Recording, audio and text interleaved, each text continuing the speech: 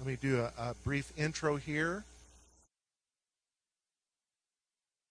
You're about to see a film called Faith Keepers, but before you see the film, you're going to meet someone you've never met before. Rabbi Richard Green is here with us all the way from Cleveland, Ohio, and apparently it's pretty hot here today. What's the temperature in Cleveland today? Oh, awesome, man. Yeah. Richard Green is a strong supporter of Israel and cares deeply about America's national security. He's a co-founder and executive director of the Clarion Project, which is the operation that has produced Faith Keepers. It's a nonprofit organization that educates the public about the dangers of radical Islam. Clarion's award-winning films include other films like Obsession, The Third Jihad, Iranium, oh, I got to see that, Honor Diaries, By the Numbers, and today's film, Faith Keepers.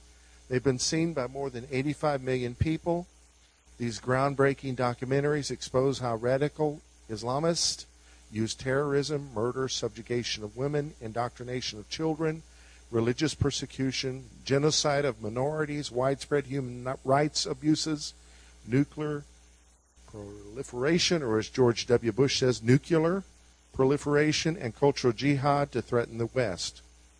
Clarion Project Films has been featured on HBO, Netflix, DirecTV, iTunes, and on Fox News, and it scores of mainstream news broadcast publications. The ClarionProject.org website delivers news, expert analyses, videos, and unique perspectives about radical Islam while giving a platform to moderate Muslims and human rights activists to speak out against extremism.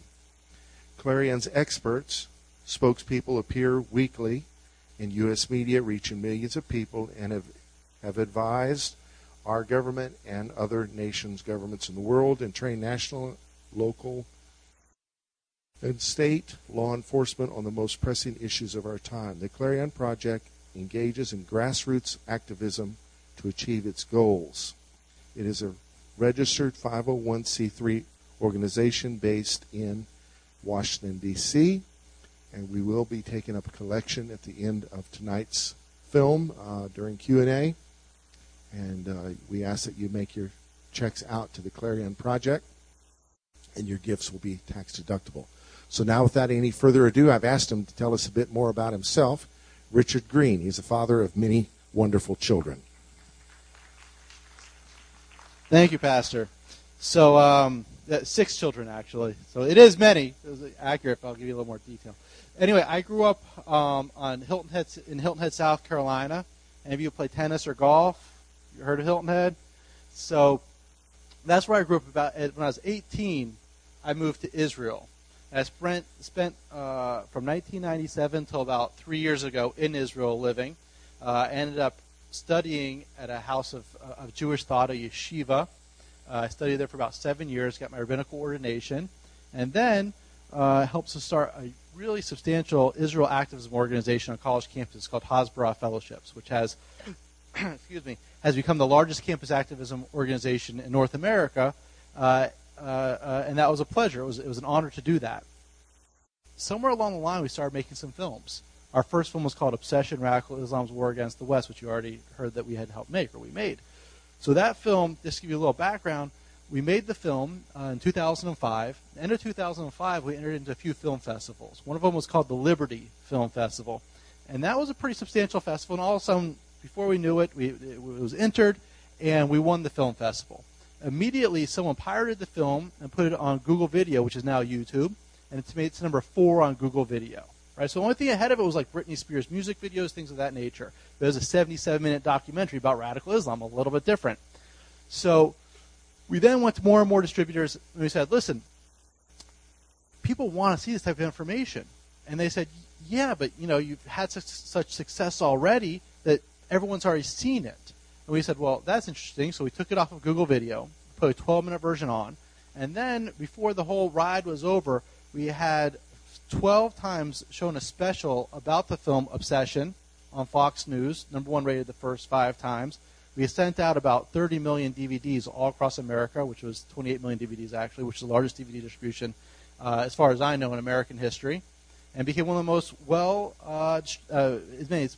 there was more copies of Obsession made than almost any film. It's up there with Shrek and others. So it had really changed the dynamic of the conversation about radical Islam in America at that time. Before that, you wouldn't hear the words radical Islam too often. So after that, we made the film The Third Jihad, then Iranium, Honor Diaries, and now Faith Keepers. So all those films were very successful in their own right. Honor Diaries, which is the last film that we produced before this one, the last one we released, was chosen as one of the best documentaries on Netflix and iTunes. It was shown at the UN in Geneva, UN New York, the House of Commons in Australia, House of Commons in the UK, and Amnesty International's headquarters and many other places. It made a real big difference with the way the legislative branches in those countries looked at the abuses of women in radical Islam. So we then decided to make this film about the persecution of Christians in the Middle East. So it was interesting, and I'll talk more about it in the questions and answers. Maybe I'll talk a little bit after, before the questions and answers. But it was a real challenge coming from our viewpoint to make this film. Because on one hand, we're experts on radical Islam, and we have one of the biggest voices in the country about how to speak about what radical Islam is doing in this country and abroad. On the other hand, it's run by two Orthodox Jewish fellows who have a nice-sized staff behind us, but in the end, we're not Christians. We're not Christians. So the first question I asked, and this is a question I want you to think about as you're seeing the film. First question I asked our staff when they said, we have an idea to make this film, I said, number one, this is going back about 2.5 years. I said, don't Christians already know that there's a problem, that there's Muslims killing Christians in the Middle East? And number two is, if they know, why aren't they doing anything about it? Okay? And we got the answer to those two questions. Maybe not categorically, there's many more than two answers, but we got the answer to it. So I want you all to think about that while you're seeing the film. This film is about 50 minutes. We did a soft launch of it earlier this month, and we're expecting to do many, many, many thousands and thousands of showings in the next year or so. So any further ado, if we could start rolling Faith Keepers.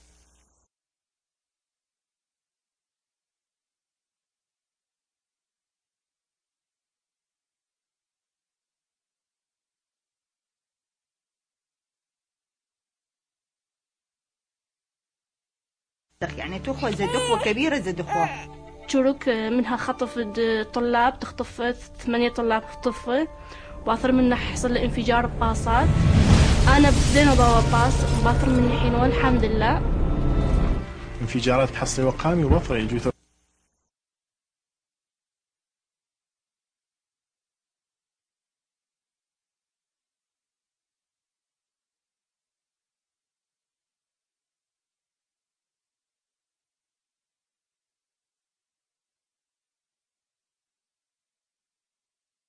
اللي بشارع يعني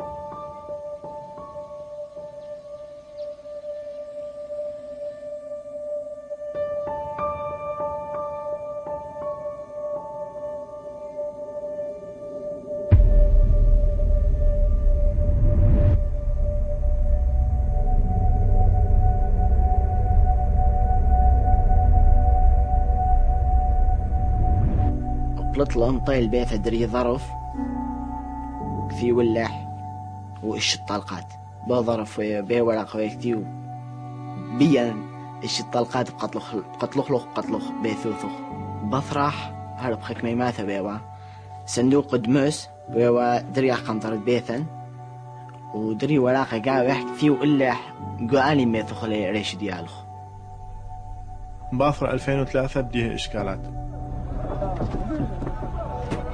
مثوات دينا خضروان كلهم مشلومان فكلهم تعديه لنا بتقتليلخ او بتخطفيلخ او نفتح الباب مال البيت نلقى أوراق، رسائل، تهديدات، لازم تطلعون من المنطقة، أنتم مسيحيين، أنتم كفرة، أنتم ما يصير تعيشون بهالبلد، هاي دولة إسلامية. زديوالا يعني حتى بشولة لك بالخ ولوي كانوا لا بطلتون يعني بطلتون لا بطلق لوخن هار أخذتهم محل يعني كبيرة زد اخو انا حتى اتوني يعني بلقد لي البيشن بخاي يعني مرنوميل يعني داب اوري مناتي ما بوذيبه انا ما بوذيبي يعني قوري ما بوذيبه يعني مي ذنبا يعني بشلن هذا يعني تخوة زد اخوة كبيرة زد اخوة تشورك منها خطف طلاب تخطف 8 طلاب خطفه واثر منها حصل انفجار باصات انا بدينا ضوا باص باثر مني حين والحمد لله انفجارات كحصي وقامي وبطري يجي ثور تسديب شارع يعني فاق رجالكم دومت كسا يبقوا معتبرت لك كصاحب معركة صديقة بس مجبور يدم دومت هذه يعني كيوك جبرين عندي ألخ بيشق مسلمان أخني فاني مستحيل يعني ترك غدينا أخني مستحيل ترك غدينا على موت زان دي ألخ خلنا دين وأكيد بتقوى بشحيلة ما قد مستهدلا بتقوى بشحيلة من دي بش كبيرة دي خسوراي لو دكمريان كفار يعني لقب سوراي بيشي جو عراق كبد أذينا عراق دولة ديجي سوراي وأنا لقب خاص شو سوراي جو عراق قتل خله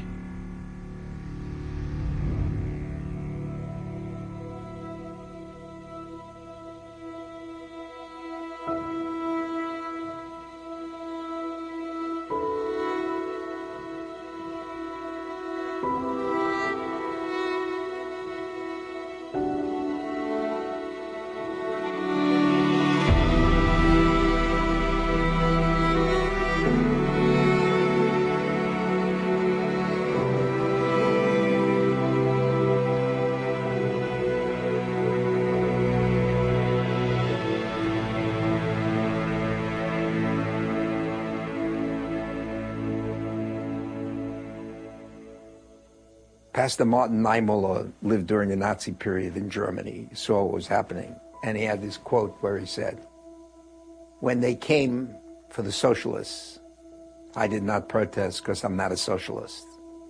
When they came for the trade unionists, I didn't protest because I'm not one of them. When they came for the Jews, I was silent because I'm not a Jew. When they came for me, there was no one left to protest."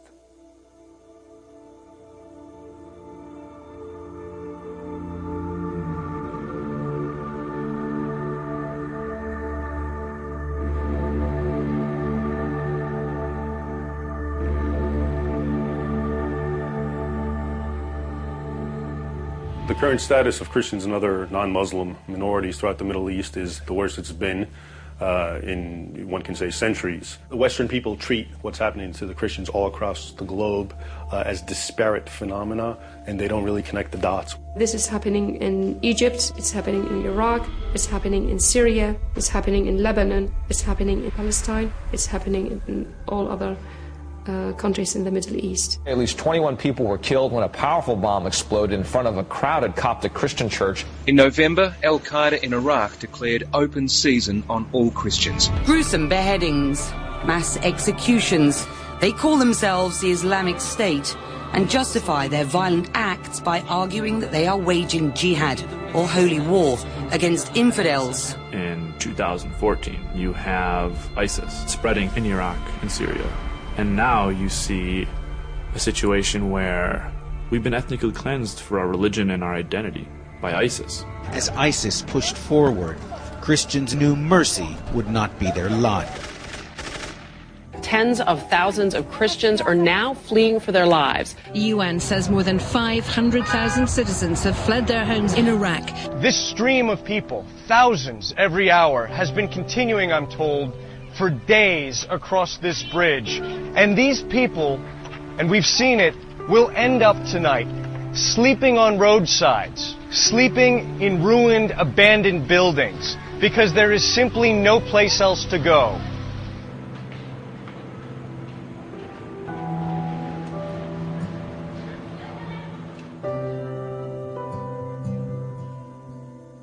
هذا مطبخ يعني بدي عوايد ثم بشتغل الطباخ. أنا كوري أنا عارفة.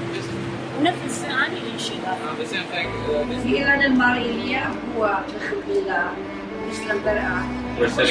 مش لشيم شغريشة بيثب كبنا بيثب فلوا لاش بيثب لا أبد. بيثب آخر عالم سيا. والله باخذ دارخل بيخواتنا دارخل المدارس ومكمل دراستي باخذ دارخل بتينا بس. باخذ خاصية من هذا داعش. أربخ ملاحة أو جوز الجارة.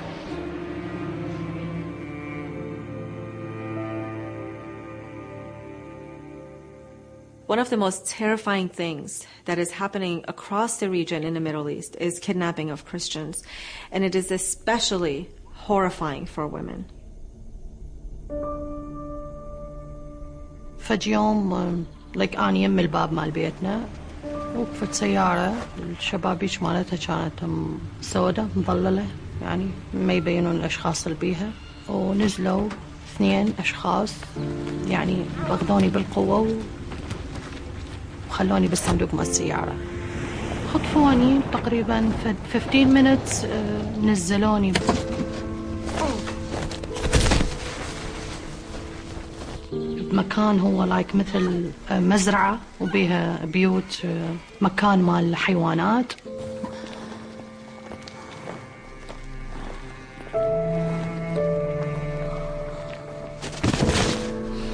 دخلوني وشدوا ايجي ورجلي وخلوا بلاستر على حلقي بنفس المكان كان اكو بنات 2 وياي انه اللي وياي كانت دكتورة والثانية الطفلة الثانية كان عمرها about 13 years الدكتور about 35 36 like that طبعا اول شغلة سووها بي انه شعري كان طويل زينوني 0 تعذيب طبعا كانوا يضربونا يوميا whatever شنو ما يكون بيدهم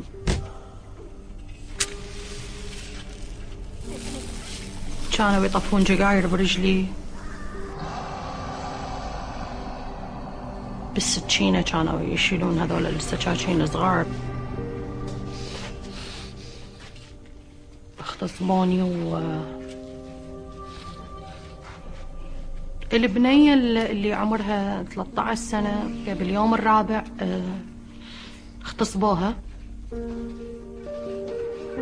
6 كانوا صارت بليدنج وماتت أنا بالذات كان يقول لي قولي الشهادة يعني قولي اشهدوا لا إله إلا الله وهاي حتى نطلعك يعني أنا طبعا كنت ما أقبل ما أقول وكان يغلط علي ويغلط على المسيحيين ويغلط على المسيح حكوا ويا هاي الدكتورة اليمي كنا أنا وياها قاعدين لك على القاع حتى يقولوا لها أهلك ما قبلوا يدفعون الفدية فلوس واحد من عندهم قلع عينها يعني دخل سكينة بعينها وظلت تقريبا تنزف وماتت يعني right away ماتت بقيت تقريبا وراء 12 يوم 13 يوم بالضبط من الخطف بعدين صارت هي اتصلوا بالفاميلي مالتي وطلبوا 100,000 من زوجي هو قبل قال ادفع ما يخالف يعني وهم أنا من قبل زوجي انه ينطيهم فلوس هم استمروا تعذيب ويضربوني استلم الفلوس من عندهم حتى من استلم الفلوس ما فتحوا لايك الحبل كانوا شادي على ايدي وعلى رجلي سلمهم الفلوس وعافوني بنفس المكان وراحوا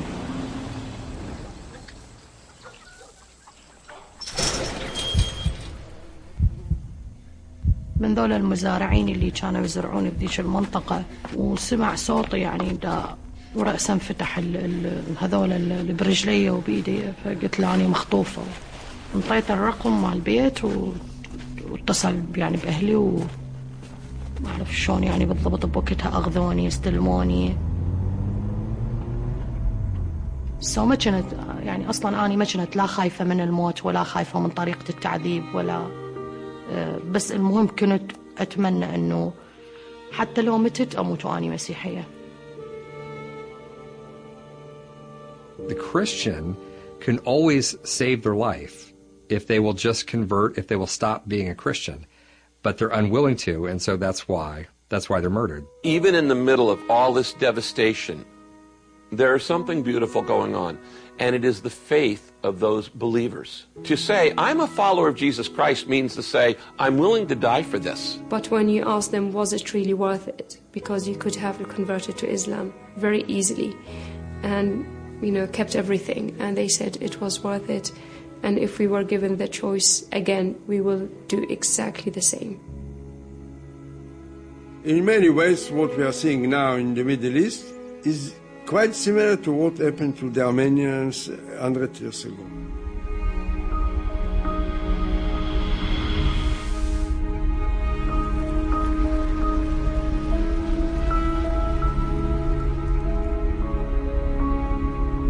Although the Turks have been massacring Armenians for over 2 centuries and forcefully Islamizing them under the cover of World War I, they became a target. The Armenians and Assyrians and other Christians in the region who were brutally persecuted, crucified, decapitated, raped, and so forth, was because it was portrayed as a jihad. The children, the younger ones, they were seen as the hope for the family to continue, the people to continue. So they would send them off in batches. A lot of times they would travel in darkness, and others would help them. They would give them a little cash, some food in a bag, and just something that they would carry with them, and they would walk. My grandparents traveled by foot, and they traveled from today East Turkey through Iraq, through Syria, and they settled in Egypt. On my recent trip to Armenia, Turkey, and Iraq, we visited 4 refugee camps, and when we were in one of the camps, I saw a young man that was maybe 14. And this young man had lost both his parents. He was there with a younger sister, maybe of the age of 6 or 7. And the weight of the world was on his shoulders. He was all of a sudden the man of the house. And all of a sudden I remembered my grandfather, who had walked. Now I speak Arabic, being raised in Egypt, so I was able to speak in Arabic and encourage him and tell him, listen, I'm here to show you hope. My grandparents were exactly where you are today. Their family was gone. Their belongings were gone. Their home was gone. Everything was gone. They had nothing but their younger sibling. But they kept on with hope. They kept on with faith. And I exist today because they didn't give up. Within just a few decades of the Armenian, Assyrian, and Greek genocide, the Middle East witnessed yet another campaign of ethnic cleansing.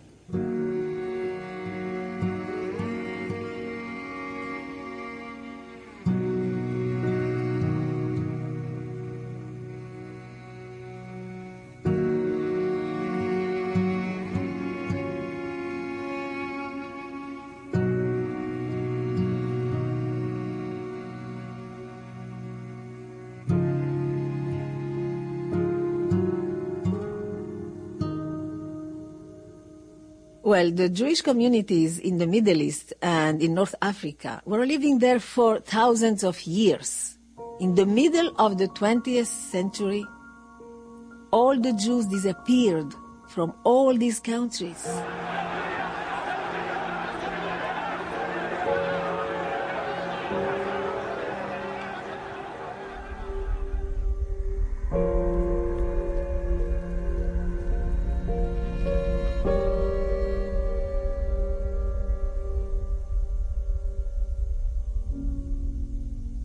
I was 16 plus when my father decided that this time has come to try and escape, and that is in the backdrop of the public hangings in January '69. There were 9 innocent Jews who were all hanged that morning, and their bodies were shown in public squares of Baghdad and in Basra. People were dancing under the bodies. So by the time 1971 arrived, we had no choice. We had no choice. There was not a life. It was really a walking death. So my father said, we are going to try and escape. We will have a few days until we reach safety. I feel it as if it was yesterday. how we set up, how we left the house, how we had to pretend that we were just going around, just for the couple of hours, and how we got into the car, final look at the house, final look at all the things that was in the house, my treasured school reports, my collections, my stamp collection, my keyring, my matchboxes, you name it, everything that we have accumulated in a lifetime.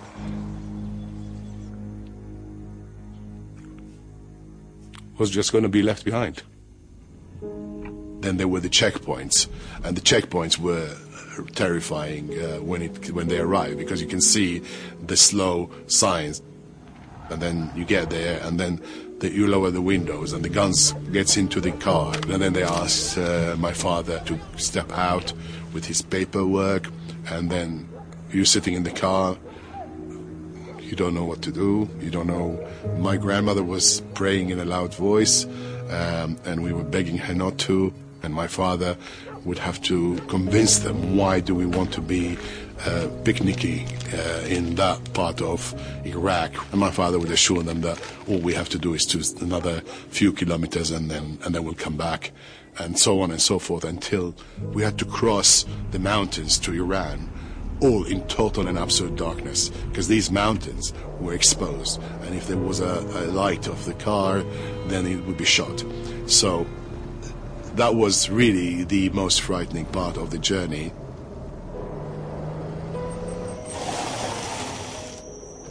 At one stage, the car just stopped. Right, there was nothing. There was just a hill, and it was getting cold. The person who was driving it instructed everybody to get out of the car, completely out. And we were saying, are you going to abandon us? Where are we here? And he said, don't worry, now you are safe. And we were like looking at each other, and it was the release of almost 8 years of hell. They call this ethnic cleansing. This is the real word. Let's face it. Today, you can see the same happening to the Christians. If we don't care now, the statistics later will be mind-boggling. We must think not about religion or Christianity in the abstract. We're talking about real people. We're talking about families who for generations have lived their faith, are wanting to pass on their faith peacefully.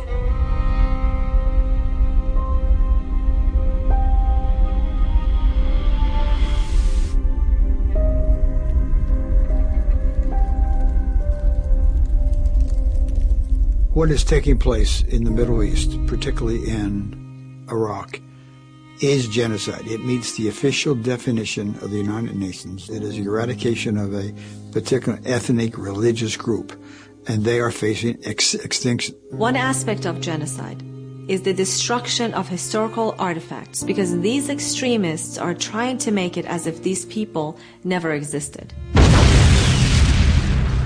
This video purports to show the radicals destroying Nimrud, one of the most important archaeological sites in Iraq. In the past week, ISIS vandals took hammers to ancient relics in the nearby Mosul Museum.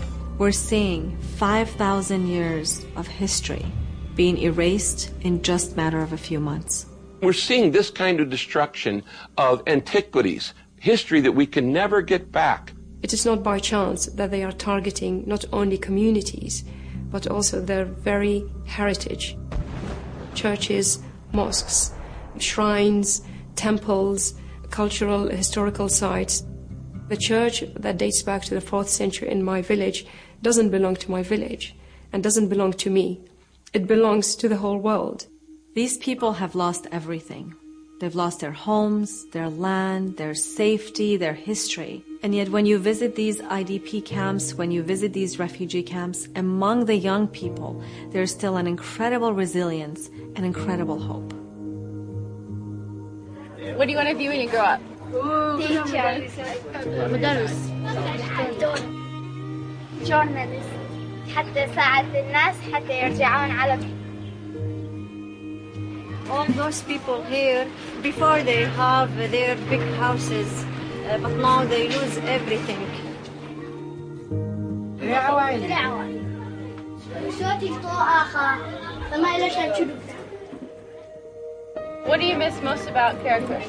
الصديقات والمعلمات والصف من كنا نسوي سفرة مدرسية كنا نجيب موبايلات نسحب صور.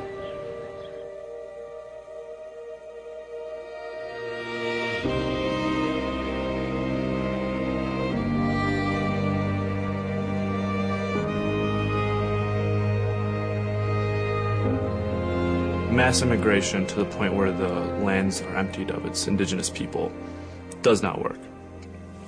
For the very simple reason that we are tied to our land. They don't want to leave. They want to be there. They want to be in their villages. They want to be where their mothers and fathers and grandmothers and grandfathers and great-grandfathers walk. And they shouldn't have to leave. We risk the possibility that Christian communities present in the Middle East might cease to exist. So right now you have a very small, faint candle flicker of a light. That is our people. And for every church that is blown up, every town that is emptied of indigenous Christians, you are one step closer, one flicker of the wind closer to that little faint flame being extinguished and us not existing anymore. These fanatics hate Christians. In the beginning, they want to get rid of them, chase them away. And if you allow them to continue and the world does nothing, their final aim is to rid the world of Christians. This is happening, first of all, above and beyond the Middle East. This is in sub-Saharan Africa. The Islamist extremist group Boko Haram have said they carried out a wave of fatal Christmas Day bombings against churches in Nigeria. It's in as far as Indonesia, the Philippines. It's happening in even European areas that have large Muslim populations. Scenes of carnage at 6 different locations across Paris. At least 129 people were killed in Friday's attacks, which Islamic State says it carried out. Breaking news from San Bernardino, California. The worst extremist attack on America since 9/11. A rampage now believed to have been inspired by the Islamic State. Pledging allegiance to the leader of ISIS as the couple turned a holiday party into a killing field. Terror attacks in Brussels, and tonight the casualties mounting with multiple explosions at the airport and then in the subway. According to a new report, ISIS has unprecedented levels of support inside America. ISIS terrorists in all 50 states. We must fight extremism, not only for the sake of our brothers and sisters, but also because they are at the front line against an enemy that has clearly shown us that it will bring the fight wherever it can. ISIS released a new video today showing the execution of 21 Coptic Christians. The video shows the Egyptian prisoners being marched onto a beach by militants dressed in black. Then the prisoners are beheaded brutally.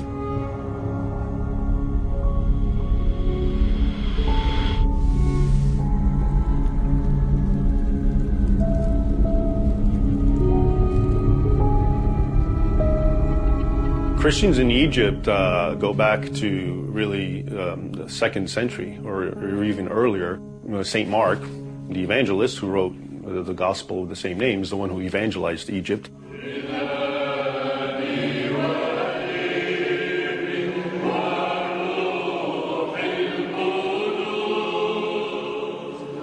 To the Coptic community, faith is everything. It's the one thing that sustained them throughout these 1400 years of Islamic rule of Egypt.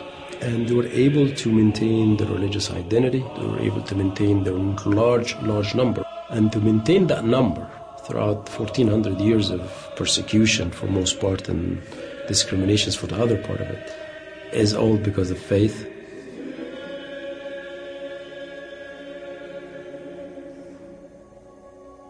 For me, growing up as a Christian in Egypt was a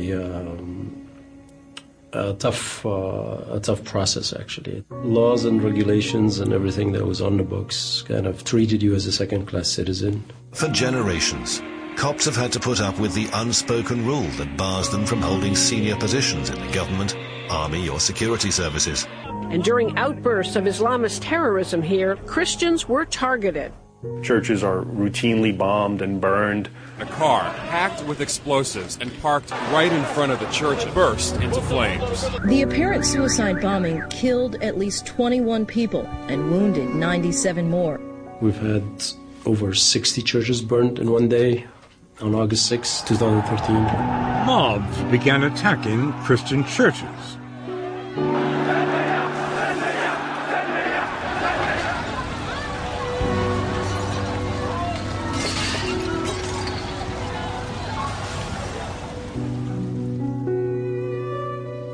لو الشيطان نزل بكل جنوده ما كانش عمل في الكنيسة اللي عملوه الإخوان المسلمين.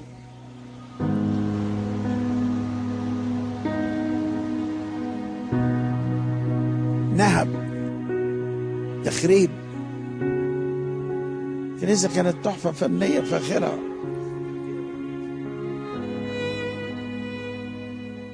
Coptic Christian women and girls are often abducted and kidnapped. On the 17th of August, they declared me a Muslim, and a couple of days later a marriage contract was drawn up in a car.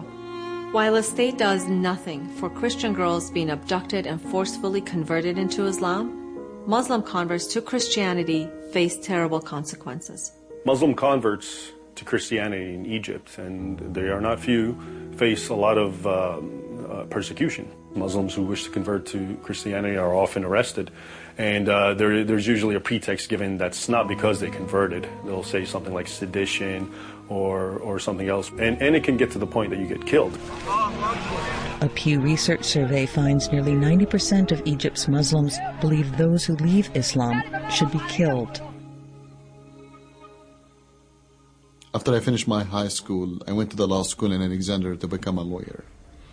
I witnessed the persecution and the discrimination that took place against the minorities in Egypt, especially the Christian minorities in Egypt, which make me wonder why there is persecution happening to the Christian minority there. It's my belief that you don't torture or persecute somebody unless you are scared from the truth that they carry. I started to read the Bible. I started to believe in Christianity. I converted from Islam to Christianity. On August 15, 1998, I was arrested. I was taken to Abu Zabal prison, what we call back home hell on earth, and I was tortured for 7 days. From shaving the hair of my head, putting my head in cold and hot water, to hang me upside down, beating me, release dogs to attack me, to crucifying me for 2 days and a half. And in the end they made cutting my left shoulders to the bone, and they put salt and lemon in the open wounds. I don't know how many people believe in miracles and how many people doesn't believe in miracles. Before they released the 3 dogs to attack me, I prayed. And when they released the 3 dogs refused to attack me. They are trained to listen to their master. But it's in my opinion, there is no higher master than Christ. And that's how God saved me from these 3 dogs to attack me. And that was my miracle. Until now I have nightmares. My nightmares is not about my torture. My nightmares is about when they put me in the prison. It was a torture section, it was underground. And there was other 9 rooms beside my room that they used to torture the people. And you can hear women getting raped, men getting tortured. And they will scream from pain and they will ask for mercy. Until now, I can hear them in my sleep. The Egyptian government charged me with 3 charges. That I tried to make a revolution against the Egyptian government, that I tried to change the official religion of Egypt from Islam to Christianity, which I didn't, and that I love and I worship Christ. And I would tell you what I told the judge in this day. If loving and worshiping Christ is a crime, I am guilty as charged. And after that they give me a death penalty, which usually takes place by hanging. After that I was able to escape before my death penalty take place. I escaped to Sinai. And when I escaped to Sinai, my friends told me you cannot leave the country, you are on the blacklist. And you cannot escape to any another country really, because Egypt is surrounded by Arab Muslim countries. So if we went to Libya, Sudan, Saudi Arabia, all of these countries will rearrest you, will torture you, will send you back. So the only country that was not Arab Muslim state was Israel, is a Jewish state. And what I know about Israel or the Jewish people at the time, that the enemy of my enemy is my friends. It was a simple logic. So I took a jet ski. I was able to escape from Taba to Eilat, and I became a free man in Jerusalem.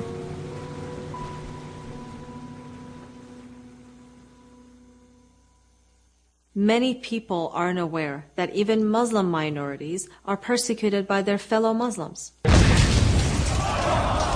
For a deadly car bomb attack at a mosque, the explosion rocking morning prayers and killing 4. Muslim Sunnis are persecuted by Muslim Shiites in such places as Iran or Iraq. Shia militias have killed dozens of Sunni civilians. Attacks against towns or Sunni mosques are frequent. And Muslim Shiites are persecuted by Muslim Sunnis in places like Saudi Arabia and Bahrain. A suicide bomber struck at a Shia mosque in Saudi Arabia. You're talking about a disease that is not affecting one group alone, but it's affecting everybody. And that's something might be controversial to some people, but this is the fact. We cannot change realities. This is the fact, and we have to protect these people. Of all the non-Christian minorities facing persecution today, the persecution of the Yazidi people, who've lived in Iraq for thousands of years, is possibly the most painful to witness. When thousands of Yazidis fled in ISIS onslaught, many brought with them horrific memories.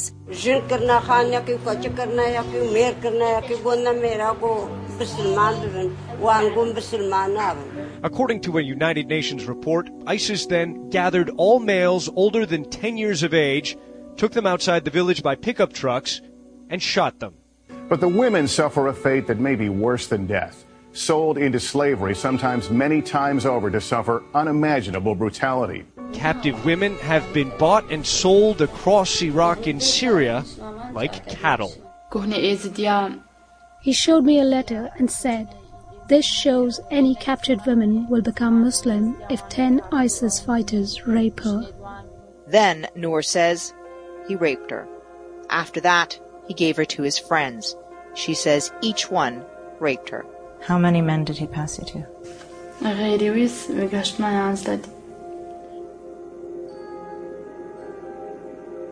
One day, there were 14 girls with me. They tried to kill themselves by drinking rat poison, but they took them to the hospital and cleaned their stomach. They told us, "We'll not let you die so easy." We're talking about child sexual trafficking, the rape and the sale of children on a stunning scale.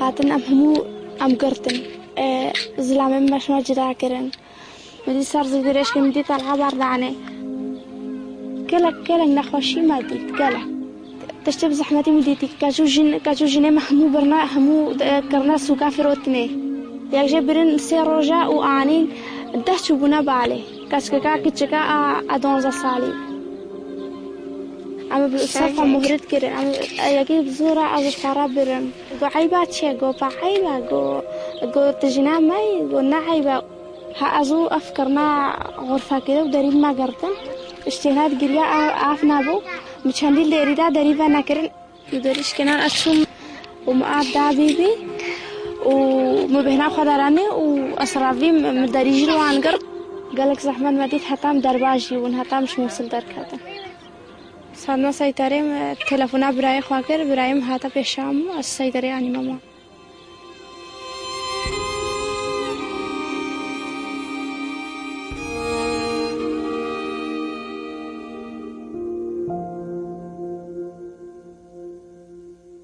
فوراها قررنا يعني انه بعد ما بهم مجال لازم نطلع من المنطقة، نطلع من البلد. بدينا نحضر اوراق شغلات حتى نسافر. تقريبا ورا 4 أيام 5 أيام رجعت للبيت. هو كان بسيارته راجع من شغله، فطلعنا أنا وابني، شفنا سيارة ثانية وقفت وراه، ونزلوا 4 رأسا لزموا ايده ورجله ومسيلوا على كل شيء ورايدوا يقطعوا راسي. واستمرت التهديدات تجيني وراها انه لازم تعوفين البيت ولازم تعوفين الغراض ولازم تعوفين السيارات ولازم.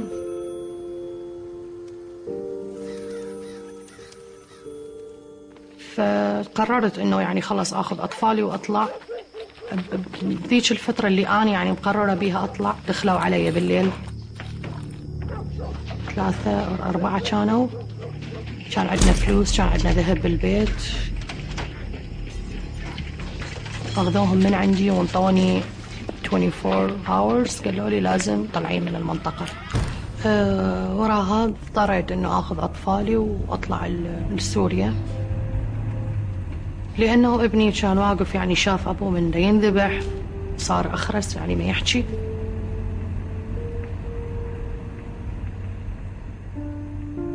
طبعا سوريا هي بلد مشهورة بالكنائس وأدرة بهواية مكانات صلاة. كانوا دا يحجون على دير القديسة هاي التقلة، هو بمكان عالي يعني بالجبل. صعدت وأني حافية بدون شوز.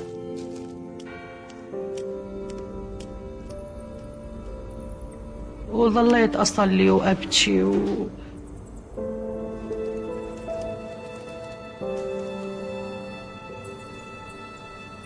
طبعا أثناء هاي الأحداث فقدت أبويا، فقلت إنه خلص يعني فاقدة ناس هواية، زوجي أبويا. قلت يعني أريد ابني بس يحكي على مود يعني هو اللي.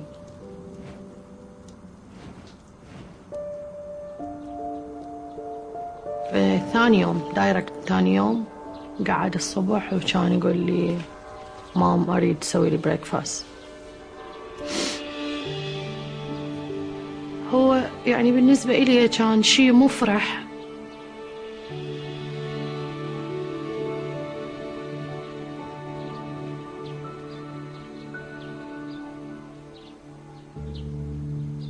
إنه أنا كنت مصرة ما أسافر إنه أرجع، بس خلال السنة اللي بقيت بيها سوريا دا أسمع هواية الأحداث بالعراق والقتل خلص إنه البلد يعني ما بي مجال للرجعة. وإجاني يعني إنه يعني قبلوني إنه أجي هنا، بس كان شيء مفرح إلي لأنه مستقبل كان لأطفالي.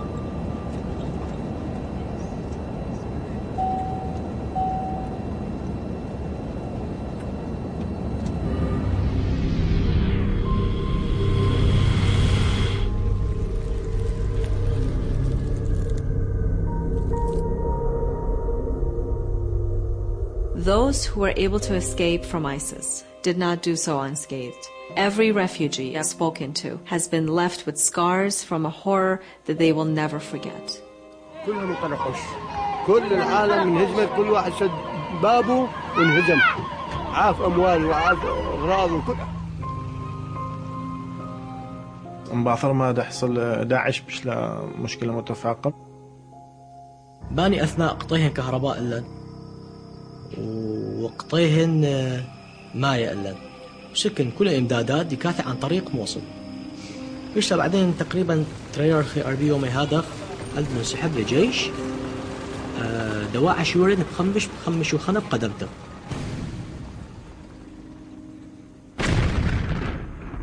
في الأخوني وبعراقة ووزيلة بحراسة في البعراقة ولدي أوري داعش للقش واخني مثل المزدوثن ما وذلي أني بشمرقة بخيلة طلقات تقات رأسي ناشة.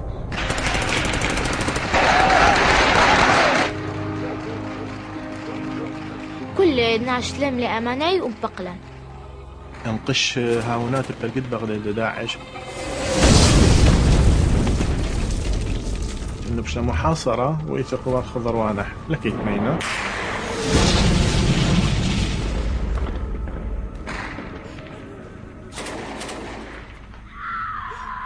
قاعد تحصل العادي أخني عفلة ما ثتن طولهم السيارة تقريبا أخني 7 نفرات ياخذ سيارة زرته يعني 3 أطفال مني أنا وقوري وبنشواتي.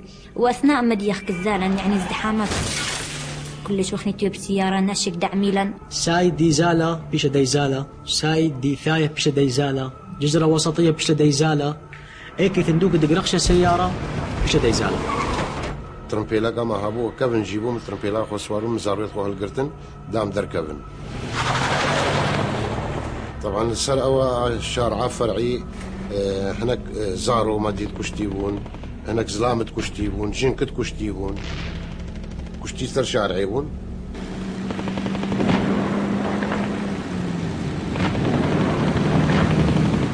أزباركم 6 طلقة بيتر هذا أما بترمبيلا ما فوزنا ساكنين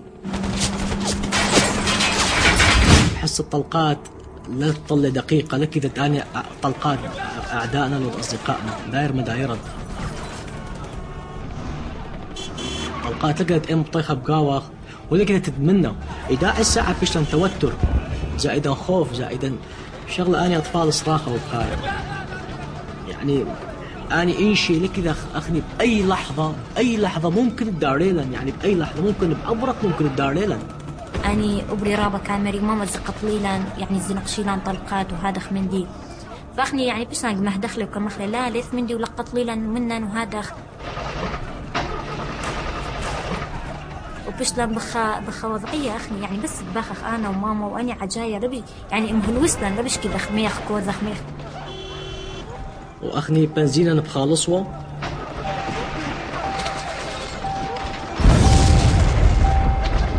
وأخني سيارة كيوم حملتها بدمرنا 8 نفاري كنت خناق طيخة واشترن آخر شيء من وادي يعني عاصخوة وادي أول مرة أقرأ بقايا سيارة بالضبط الأرخة بداثة اشترن سيارة علم بعلاقة بيثوثي بشواقة بيثوثي لك يدي مع ديميثي مكبنا دياثي قتليلي دي تمخي بشوارع ليث لبلا لا يفتخمل تقيبه بعلاقة بس بعلاقة مناش هذا سيارة بثر سيارة و علم بعلاقة بعيوط وبخايا القرى أيوة بي عدان يعني أي مندي دحصل لك زينا موثب إينا ما أصدقائك السيش كس هذه ما بقدر يستقل رأسنا زايمة يعني حتى بنفستني بنكارن بنمل حتى برازاني بنكارن رازن ديم ترساوان البلا ماذا كشتناوان البلا ماذا هما أفا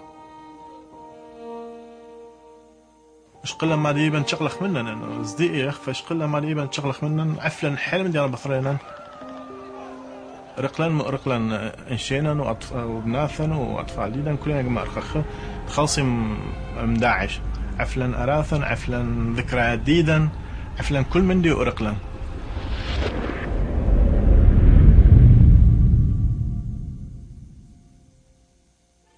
The world many times over has vowed never again, and then another atrocity comes and we say never again. And if we're going to say never again, then we should actually do something.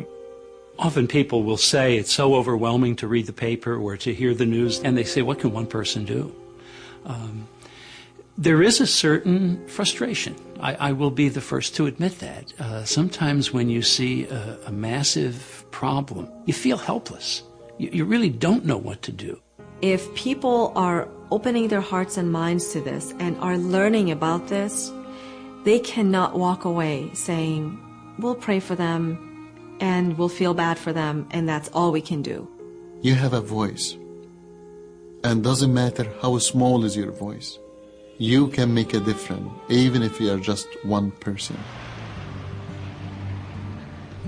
What we try to do is connect a system where we can connect from abroad to the homeland. If somebody in the US or in Europe wants to send any kind of help or any kind of direct impact, we're basically like a bridge. I mean, that's our strength is abroad, and if they can help us to strengthen ourselves in our homeland, why not? There's a cry for help from here. And, these small things like coloring books, something as simple as this, 5-year-old child, will remember it forever. And that's what we try to focus on, just making the kids forget about their situation for a couple of days.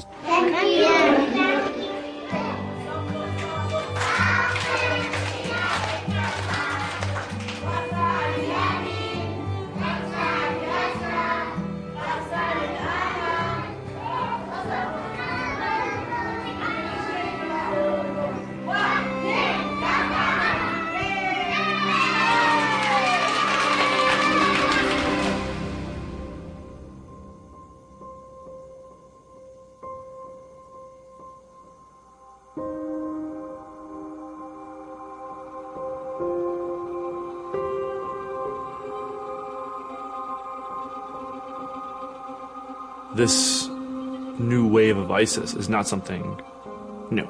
It's something that we've dealt with for a very long time. This is how the Middle East went from being really Christian majority, which most people don't even know at this point, to being almost entirely Muslim in certain areas. And so there's regions right now that have no Christians at all, but a century ago they did. It is pretty much, unless something fairly dramatic is done, we will see the extinction of Christianity in that region. We're watching a real genocide unfold in real time. And when something happens on the other side of the world, we know it immediately here. And that knowledge bears with it responsibility. All that is needed for evil to triumph is for good men to do nothing. There are some things in life that are worth fighting for. Freedom is worth fighting for. Okay? Protection of your family is worth fighting for. Stopping genocide is something worth fighting for. شقال أراثا بخطال قاون وشاش لا بخيار الله وصيث على المقاي بخطالح بجورح مأروقح والدول رابطي وفرج الله فرج والليل براي شو مندي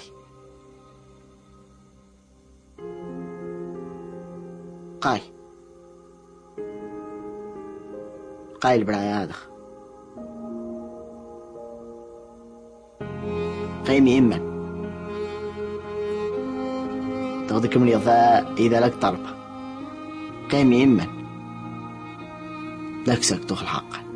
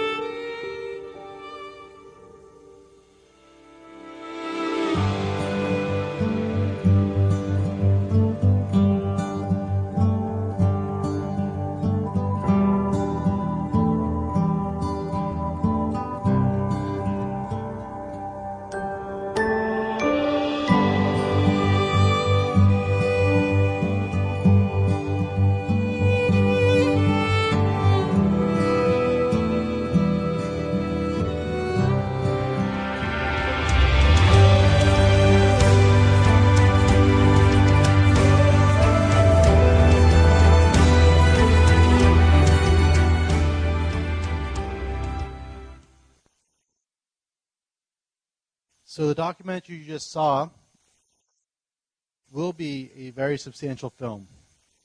We need to make as much of a difference as possible in speaking a language that people understand. How many of you learned something just now?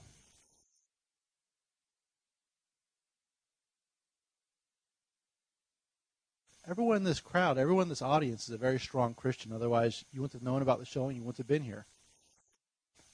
We're in the heartland. We're in Texas. If there's any people that would be educated about this, it would be you all. And you came out on a Sunday and you wanted to get more educated, which is great news. But at the same time, coming from a Jewish guy's perspective, it's very hard to understand the apathy in the Christian community. Extremely difficult to understand it. And while I appreciate people coming out and people seeing the film, it's amazing. The road that we have to go along to get millions and millions and millions of people to see this film is one that I want all your help with. Right? You're one of the first groups who have seen the film, and with that information comes a certain amount of power, right? We made the film in order for people to be able to use it as a tool, as a resource, to show others in perhaps a way that we wouldn't be able to convey otherwise. Oftentimes I ask people to close their eyes and think of Moses. And when they open them, I say, it's not Charlton Heston, right? Because films really create a reality in so many ways. And when you have a tool that can actually educate en masse, then all of a sudden you have a situation which you can make a difference. So I had asked 2 questions when I finished speaking the first time, and right after I try to answer those questions, we'll open it up for any questions that the audience might have. Question number 1 that I asked our filmmaking crew: don't Christians already know this? What percentage of Christian leaders, this is going back 2 years, do you think know that there is Muslim on Christian violence in the Middle East? Shout out and answer. How many? What's percentages?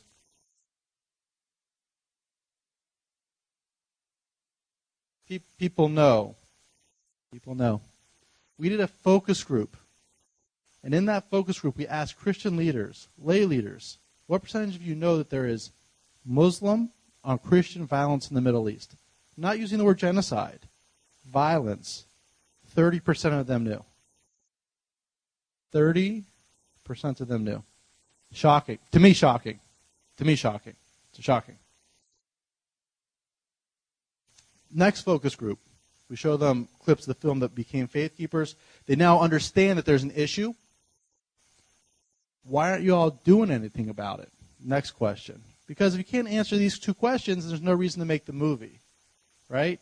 Is there a need? There's a need. Only 30% of church leadership knows. Can you make a difference? That's the next question. The answer to that question was pretty resounding. The answer is we want to do something, right? But no one really explained to us what the problem really was, right?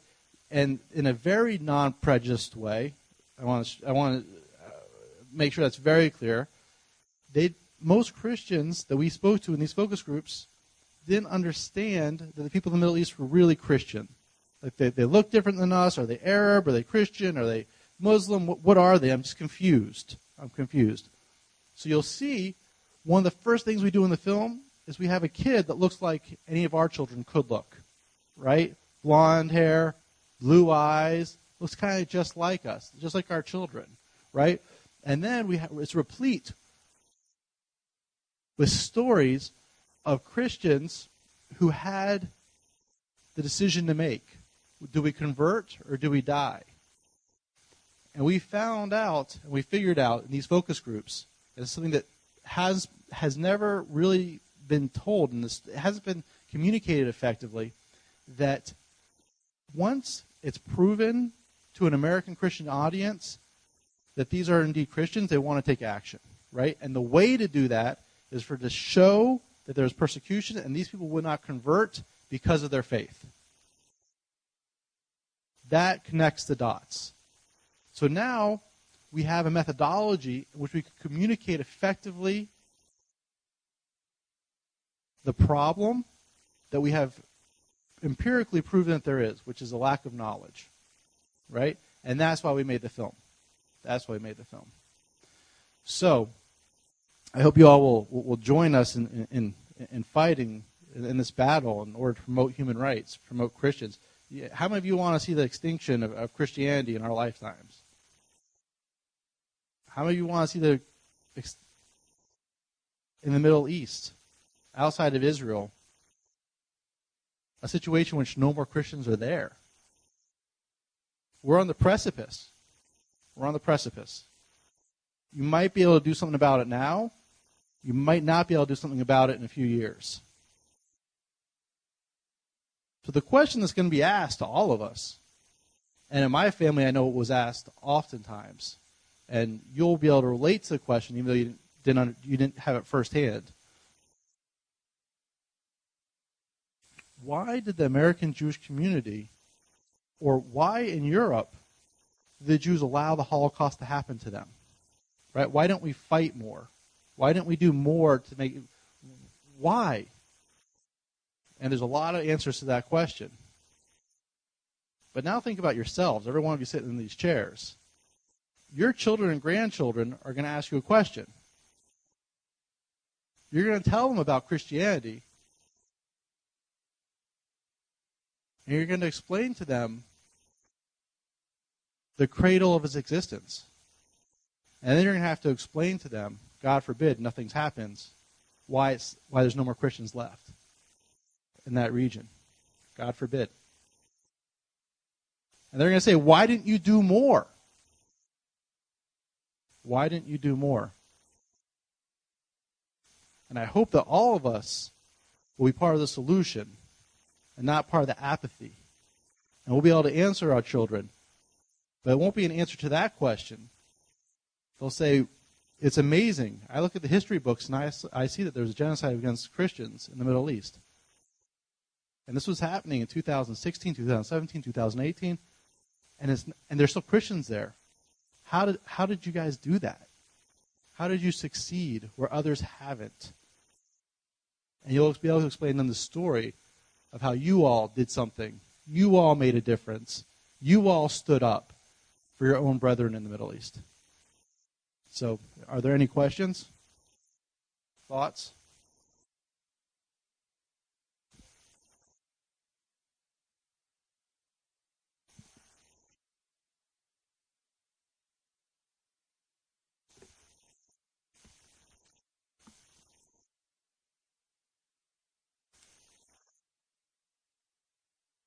Yeah, so the question is, the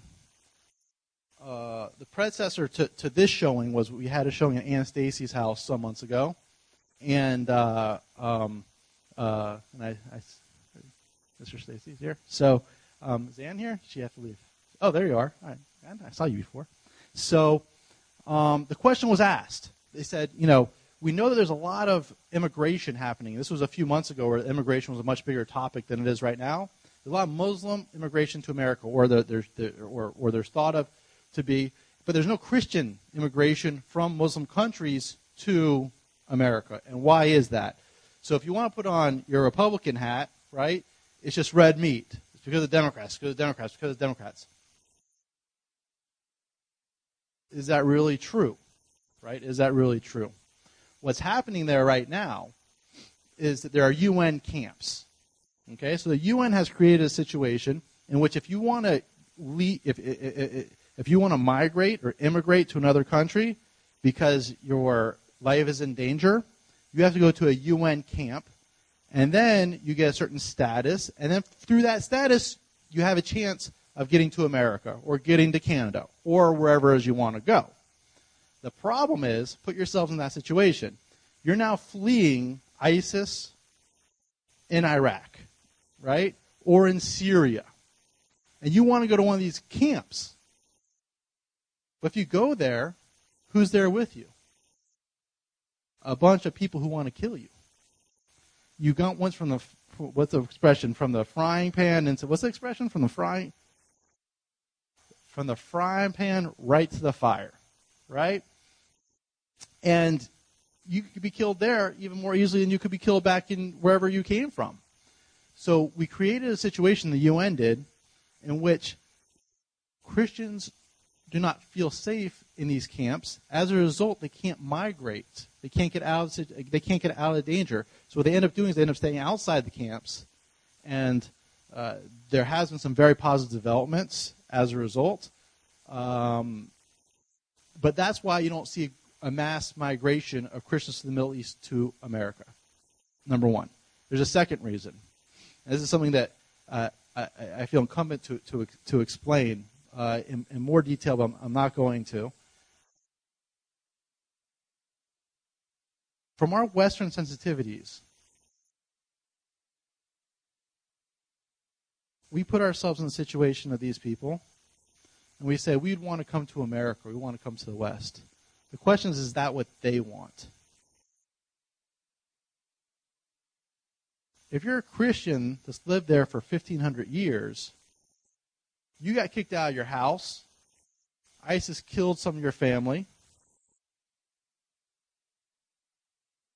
do you then want to leave that area, or do you want to go back and defend it because it's your ancestral homeland?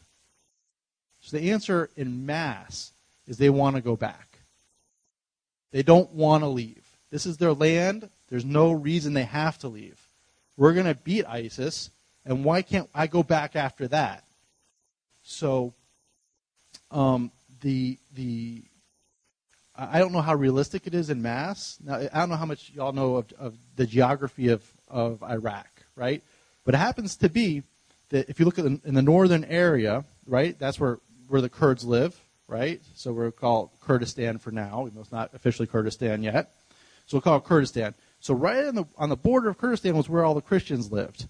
So it was real easy for them to get up north, right, and then to be protected by the Kurdish soldiers, which is amazing. It's amazing. Now, there's been some problems there, and we can talk about that more if you're interested. But right now, they have a nice part of what we're calling Kurdistan, right, even though it's not its own nation state yet, in which Christians are protected, and they have autonomy, right? They're protected there at least, mostly. And then once ISIS is defeated, do they go back now, which is only a few miles south, back to their homeland? So the issue is twofold. Number one is there's bombs all over the place. Right? So you're walking around, and a place hasn't been completely, all the landmines haven't been taken out. Someone's kid, God forbid, could be blown up, killed, missing a leg, whatever. So you have to completely sweep that area, which is not as easy as one would think, number one. Number two is they have to look at their neighbors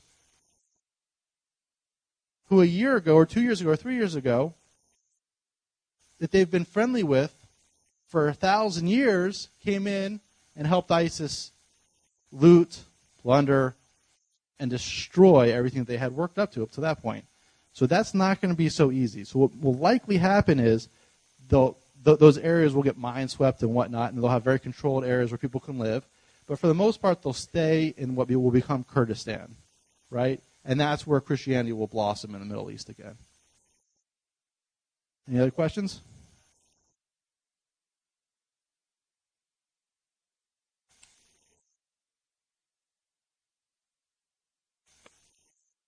Well, they don't want to. They don't want to. The organizations who are trying to push them to come here are for the most part, they're not successful because the Christians don't even want to come. Yeah. So really what you want to do is you want to push Congress for there to be a Kurdish state, which we've already kind of signed up that that's a good thing. And then just create a situation in which it becomes easier, and there will be more bills and whatnot. But in the end, it will become a UN issue. And the Kurds really have to decide when they want to say, okay, this is Kurdistan. We're gonna do it.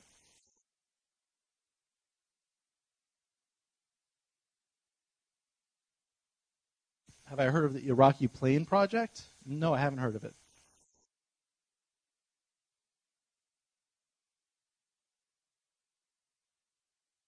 Mm-hmm. Mm-hmm.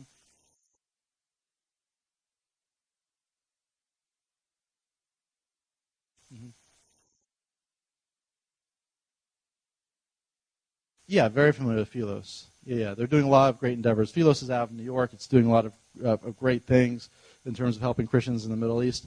We work with them hand in glove, so it might be that that's come across and I just don't remember. But yeah, so I'm not as aware of it as probably some other people who have been working more hands-on with the Iraqis. We had our national security analyst's name. We have one national security analyst that you might have seen on Fox News a lot. His name is Ryan Morrow.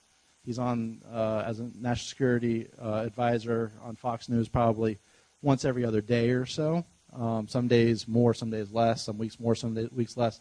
So him and our legal analyst Jennifer Breeden, went to Iraq about 2 months ago.